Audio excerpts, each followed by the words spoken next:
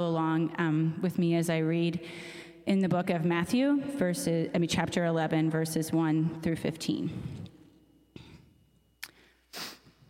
After Jesus had finished instructing his 12 disciples, he went on from there to teach and preach in the towns of Galilee. When John heard in prison what Christ was doing, he sent his disciples to ask him, "Are you the one who was to come, or should we expect someone else?" Jesus replied, "Go back and report to John what you hear and see. The blind receive sight, the lame walk, those who have leprosy are cured, the deaf hear, the dead are raised, and the good news is preached to the poor. Blessed is the man who does not fall away on account of me." As John's disciples were leaving, Jesus began to speak to the crowd about John. "What did you go out into the desert to see? A reed swayed by the wind? If not, what did you go out to see? A man dressed in fine clothes? No, those who wear fine clothes are in king's palaces. Then what did you go out to see? A prophet? Yes, I tell you, and more than a prophet. This is the one about whom it is written, 'I will send my messenger ahead of you, who will prepare your way before you.' I tell you the truth, among those born of women there has not risen anyone greater than John the Baptist. Yet he who is least in the kingdom of heaven is greater than he. From the days of John the Baptist until now, the kingdom of heaven has been forcefully advancing, and forceful men lay hold of it. For all the prophets and the law prophesied until John. And if you are willing to accept it, he is the Elijah who was to come. He who has ears, let him hear."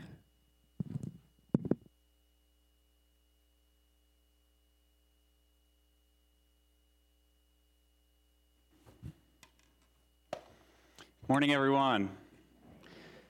Thank you, Suzanne. I'm honored to be here this morning. Thanks for having me, Tim, and the leadership. Always wondered how strange it would be to preach to a masked crowd. Tim gets to do it every week, and now I know. You guys look great. You look mask-tastic today, so. Did your expectations ever get you into a bind? This morning, there was a couple, back in the spring, this was in March, my wife showed me this picture of the sign guy. And it made us laugh because it was so true that 3 months into 2020, we were already looking for a fresh start. 2021, it's going to be our year, right? When the ball dropped on December 31st of 2019, could any of us have predicted what would have unfolded? Things that we relied on in our American experience, like graduation, sports events, travel overseas, weddings, counting on full shelves at the grocery store, were anything but reliable. There were things in the first part of 2020 that fell far below Suzanne and I's expectations for that year. One of those things was having to homeschool our children. In the Fisher household, it is best when our kids go to school. Owen, Sadie, and Ezra, we love you, but you are best in school, and we are our better selves when you are in school. So that fell far below our expectations. But there were some things in 2020 that exceeded our expectations. And one of those things was that we ended up having 3 kittens during quarantine. And we were really surprised that you could actually sell kittens. That was an anomaly for us. All the signs around Lancaster County that used to say free kittens were changed, and they vanished. And signs went up that said, "Kittens for sale." I had a couple farmer friends who had some barn cats, and they were just nuisances around the farm. But then when quarantine hit and those prices went up, they started seeing dollar signs. Our expectations that we brought into 2020, some things fell far below what we were expecting, and some things exceeded them. Expectations are powerful things, and they come with everything that we do. Yet, at least in my life, I'm often unaware that they're there, and sometimes they get us into a bind. In today's gospel story that Suzanne just read, we have an account of someone whose expectations got them into a predicament. And I want to give you a little background about the story that you just heard. John and Jesus shared the same stage for much of their lives. They were cousins, both with extraordinary circumstances at their birth. Their moms commiserated and shared the mystery of God's work in their lives while they were pregnant with both John and Jesus, respectively. John and Jesus had a significant following wherever they went. And wherever they taught, people gathered around. And each of them had their own disciples that followed them. And John was called to be the forerunner for Jesus. He was supposed to blaze the trail for Jesus. He was supposed to pave the way for Jesus' ministry. He was supposed to get people cleaned up and get them ready for Jesus' preaching. John was a fiery personality. In Matthew, later on, it says that he actually was one who wore camel clothes and he ate locusts and honey. And I don't know much about the fashion of that time, or the cuisine of that time, but I think that was just as strange then as it was now. John the Baptist was someone who idolized an old prophet named Elijah. Elijah, it actually says here in the text that Suzanne just read, that everyone began to compare John the Baptist to Elijah. In fact, it says in the text here, it says, John is the Elijah you've all been expecting to arrive and to introduce the Messiah. And everyone began to see the parallels between what John was doing and what Elijah had done in the past. And just to give you, to catch you up with a story that you may have heard when you were in Sunday school, this is one of the stories that sticks out. A lot of them are forgotten, but there was a story of Elijah that I'll always remember, and it was the story of the showdown between God, Elijah, and his God, and the prophets of Baal. And I don't know if you remember the showdown, but there was an altar there, and they had a sacrifice on top of it, and they soaked it down with water. And both Elijah, who was praying to God, and the prophets of Baal, who were praying to Baal, prayed, and they were supposed to see whose God was real. And they were to call down fire, and whoever's God was real, the fire would consume that sacrifice. And in that story, it was God who came to Elijah's rescue when he was in that showdown, and it consumed that sacrifice. So Elijah is a prophet of fire, and John is much like him. If you listen to when John refers to Jesus, he says that Jesus, he calls him the Lamb of God, and then he says that I baptize you with water, but someday someone's going to come behind me who's going to baptize you with the Holy Spirit and with what? With fire. So we see in John's life, he has these expectations of who Jesus is supposed to be. And he expected that Jesus was going to come with a similar message of judgment. And Jesus begins to act and he begins to teach in ways that John never expected. John wanted judgment. John did not want the ministry of mercy that Jesus was bringing. Now we get to our passage today and where do we find John? Does anyone remember from what Suzanne read? Where is John located right now in this text? Anybody remember? He's in prison, right? He's in prison. Once the fiery preacher who's out in the region of Judea and the Jordan, who's preaching this message of repentance, he's now bound and he's in prison. And the prison, if you read through the scriptures, you find that that's the place where God always seems to begin to work. Because John is not just in a physical prison of bricks and mortar, but he's also in a prison of disillusionment. He's also in a place of doubt and disappointment. I want to talk a little bit about that this morning, the place that John finds himself, not just in a physical prison, but also in this prison of disillusionment. And that's a big word, and I want to define that for us this morning.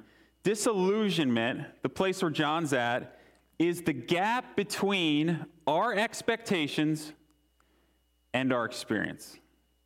It's the gap between our expectations and our experience. Just a quick example. I, as an Eagles fan, am disillusioned right now. Okay, what's the record? 1-3-1. Okay, why am I disillusioned with my team? Because I had high expectations for my team coming into this year, and it's not matching the experience and the product that I see on the field.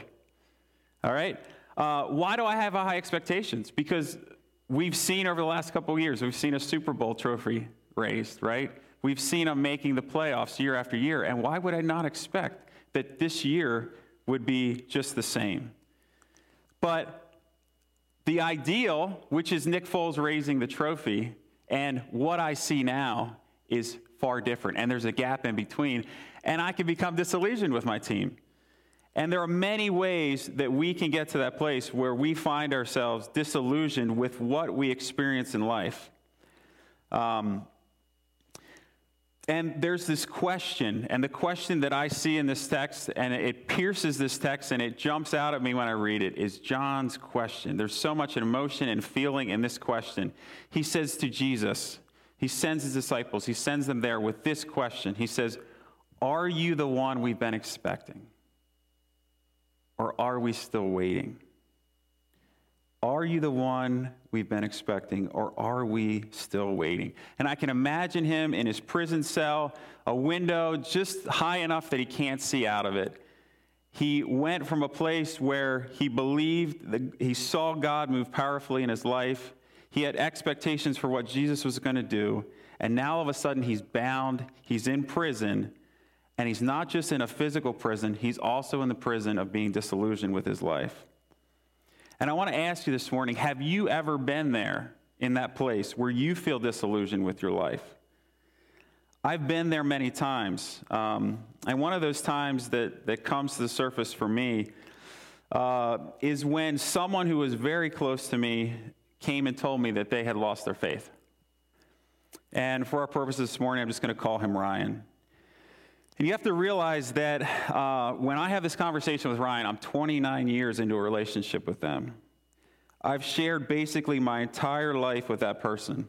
And I've had thousands of conversations about many different things.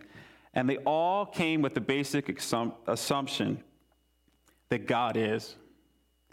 And now that has been called into question. And it came unexpectedly, as most of these things do when we become disillusioned. And now, a conversation that always assumed that God is, now assumes that God is not. And the story of Scripture, the Christian tradition that we've all drawn our meaning from, and gave us a common reference point for all of our conversations, is all of a sudden not there. And although in my life, all of my relationships mattered, this relationship with Ryan was my fallback. This was the one I went to when nothing else made sense, and I thought it was no more. And for several years, I experienced the prison of disillusionment. I did the daily grind, I put on my metaphorical mask, and I did life. But when I got quiet, there was an ache, and there was a tender spot there. And there was that place where I said, God, really? How am I supposed to go on? And there was a gap in my life between my expectations, the expectations that I would always have this person to lean on, to be my fallback, and what I was experiencing. And I hear that question of John, are you the one we've been expecting, or are we still waiting? Have you ever been disillusioned like Ryan or John was with Jesus?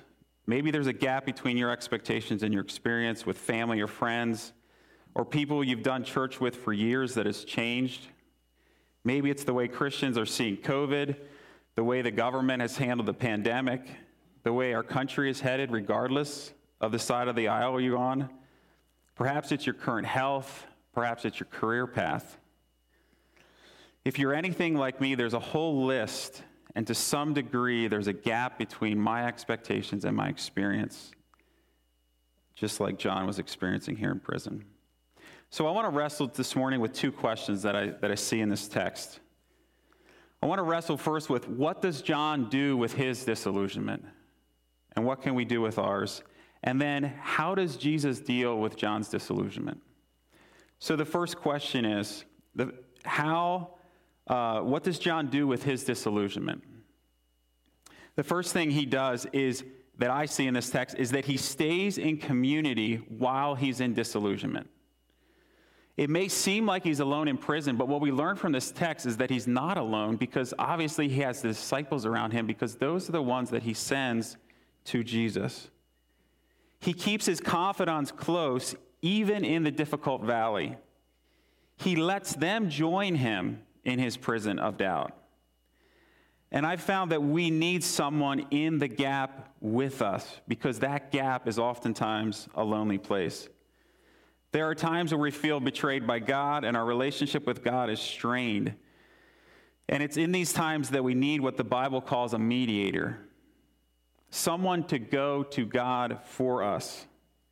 And that's what John does. When he's in the prison of doubt and disillusionment, he sends his friends to God for him. So he sends his friends to Jesus. And what I find here in this text is it's almost like John is saying, hey, I want you to spell this question out. I want you to say it exactly this way. I want you to put this kind of emphasis on it. I want you to hear my heart behind this question.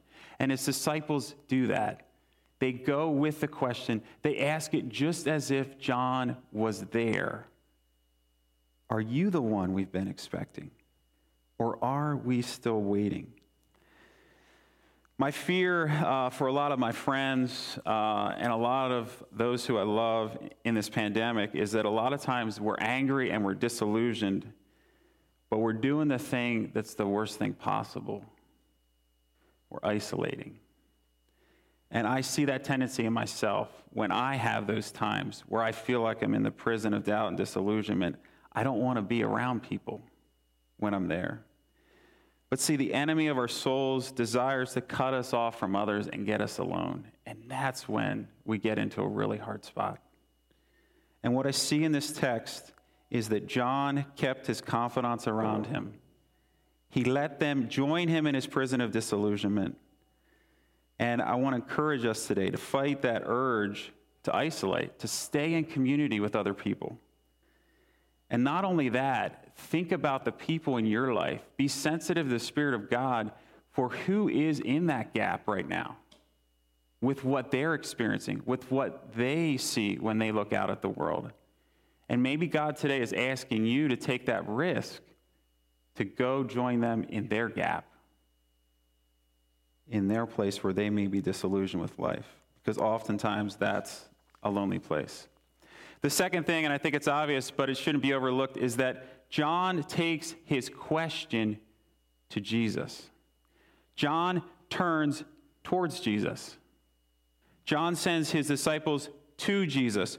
John faces his disillusionment. He gives it a name. He puts it in question form. And then he does what? He takes it to Jesus. In the presence of the living Christ, there is no room for illusions. There's no room for anything that's posing as reality, but it's not true. 1 John 1 says, "This is the message we heard from Jesus and are passing on to you. God is light. There's not a trace of darkness in him." When we allow Jesus into the gap between our expectations and our experience, we begin to see our illusions that we were holding, we begin to see them go. I want to share a quote with you this morning, two quotes actually, that talk about this, that when we meet and we encounter Jesus, when he comes into the gap with us, there's no room for the illusions anymore. This is what Barbara Brown Taylor says. She says, "Illusionment is the loss of illusion about ourselves, about our world, about God. And while it is almost always painful, it's not a bad thing to lose the lies that we have mistaken for truth." And secondly, this is from Dietrich Bonhoeffer, where he talks about disillusionment as well, but he brings it into the scope of whenever we're with people together in community. He says, "Only the fellowship which faces such disillusionment with all its unhappy and ugly aspects begins to be what it should be in God's sight, begins to grasp in faith the promise that is given to it. The sooner the shock of disillusionment comes to an individual and a community, the better for both." If what Mrs. Taylor and Bonhoeffer say is true, then there is grace when we get to this place of being disillusioned, because God is beginning in that time to strip away the illusions that we have about who he is, about how he works, about what true community is with other people. And this is the irony of the prison, the irony of the place that we think is the end. Actually, that becomes our beginning. When we admit our powerlessness, God's power is unleashed. When we accept who the people are in our community, not as we wish they were, but as they are, real love begins. Real love starts. I'm not suggesting that when we go to Jesus when we're in that prison, that it means our disillusionments fall away instantaneously. It's a long journey. It's a long process. I heard it best described, the Christian life is a long obedience in the same direction. And it's full of lots of ups and downs. But I can say this, that in the case of my friend Ryan, and I believe that even, I was 29 then, it's been over 10 years of trying to reconcile that relationship, that Christ has been patient in that process, and Christ has taught me things and shown me things that when that first happened, I never would imagine could have been true. One of my assumptions, one of my illusions was that that I can't walk with Jesus and remain close with Ryan. I felt like I needed to be dishonest in one of those spheres. And you know what? I've learned that's simply not true. Another illusion I had was that the relationship would change and that we wouldn't have any common ground anymore. 10 years later, I found that's simply not true. I believe the relationship couldn't grow if we didn't have any common ground. And I found that there has been growth in this relationship. It's not the same as it was 10 years ago. And I found, I believe the illusion was that Jesus couldn't still be a person of wonder for me and intrigue for him. And I found that simply not true. Jesus is the person of wonder for me. It's a person of intrigue for Ryan. And yet in that, I found that we've had more conversations about Jesus and who he is than I've had with most of my Christian believing friends. And God has used that relationship to sharpen me, to grow me, to deepen my faith. And so what I'm saying is that I was disillusioned, right? But they were illusions that had to fall away as I stayed in relationship with Jesus and I invited him into the gap that I felt in that place. Lastly, I want to look at how does Jesus handle John's doubt and disillusionment. First, Jesus does not rescue John. Jesus does not rescue John from his prison, but he does reassure him. So often when we're disillusioned, we want to do anything to get out, to get back to the way things were. It's hard to live in that space. It's confusing and it's disorienting, and we want rescued. Jesus doesn't rescue John, and oftentimes he doesn't rescue us. But he does something far more helpful. He reassures John in a way that gives him the strength to stay in the gap and to not lose heart. And that's what we need. Jesus reminds John of the gospel, the good news. What does Jesus say? Suzanne read it for us this morning. Jesus says, go back to John and tell him this. Tell him this. The blind see, the lame walk, the lepers are cleansed, the deaf hear, the dead are raised. The wretched of the earth learn that God is on their side. God is on their side. And this is what I love about Jesus. Jesus knew exactly what to say to John in that moment. He knew the difficult place that John was in, and he shares just 3 verses with him. But in John's world, John was swimming in this kind of text. He knew this text. He knew that it was from Isaiah, and he knew the entire context of it. Let me read the entire context for you and why this word that Jesus speaks to him, was so appropriate for his place of disillusionment. This is Isaiah 35, where Jesus quotes from. It says, "Say to those with fearful hearts, be strong and do not fear, for your God is coming to destroy your enemies. He is coming to save you. And when he comes, he will open the eyes of the blind, unplug the ears of the deaf, the lame will leap like a deer, and those who cannot speak will sing for joy." You see, for John, verse 4 was exactly what he had lived his life around. What's verse 4 all about? God is coming to judge.